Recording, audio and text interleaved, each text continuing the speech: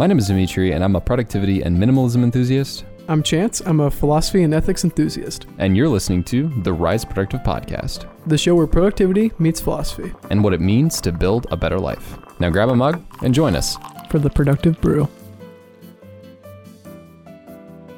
If a person gave away your body to some passerby, you'd be furious. Yet you hand your mind to anyone who comes along so that they may abuse you. Epictetus. As the psychological stems from the physiological state we sit in, according to Nietzsche, I think this quote from Epictetus shows the interconnectedness of how people, events, and situations outside of our control steal away our physical attention and thereby stealing away our mental capacity for productivity, fulfillment, or self-actualization. Just the other day, I was headed to class on the 6th floor of a 14th-floor building. Like any other passing period, the lines for the elevator stretched to the building's exterior, roughly 40 people deep. A girl from my class holds the door for me. I watch her step into the elevator line. As I myself am too impatient to wait, I take the stairs and get to my classroom early. Since I am early, I whip out my laptop, find another law firm to apply to, craft an email with my resume attached, and send it. Just as I hit send, the girl from the elevator line finally gets to class. Now, I'm not telling you this story to tell you to stop taking the elevator. After every run, I love taking the elevator up to the locker room and give myself some time to rest. The point I am driving home here is that I face a choice of how I wanted to set the tone for when I entered the classroom: idleness or activity. If I decided to wait in line for the elevator, I inevitably would have whipped out my phone and became lost in a trance of texting and scrolling. I would have physically slowed myself to a halt and cognitively stopped the positive momentum gained from a morning of deep work and reading.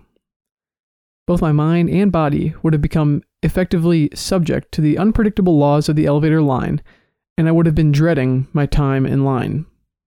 Instead, I chose a tone of activity. By choosing the stairs and keeping myself active, I bide myself some time to focus on the next course of action. Since I can't really check my phone while walking up the stairs because I'm so afraid of falling, my mind is planning what I will do with this extra time before class. I could stay for the final, work on a presentation, or hey, why don't I send another email to another employer? Within the few minutes I saved by taking the stairs, I could have sent the email that gets me the job or alters my summer plans entirely. But aside from utilizing the stairs to bag a couple extra minutes of time, the stairs allowed me to keep chugging forward. I propelled myself from waking up, hitting a deep work session, listening to an audiobook on the way to class, climbing the stairs, and shooting an email, all within succession. The stairs serve as a means of keeping positive momentum moving forward. So ask yourself, where are you losing physical momentum in your life? If you drive through downtown traffic to get to work, could you take public transit and work on the train?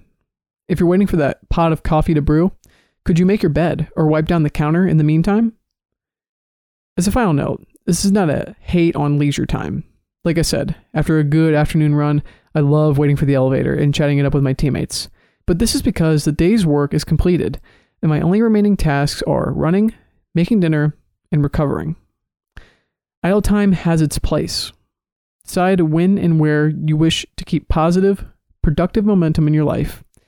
Find ways to keep both your body and your mind moving in an efficient direction, and you'll find yourself both energized to get your work done and plenty of time to sit in idleness.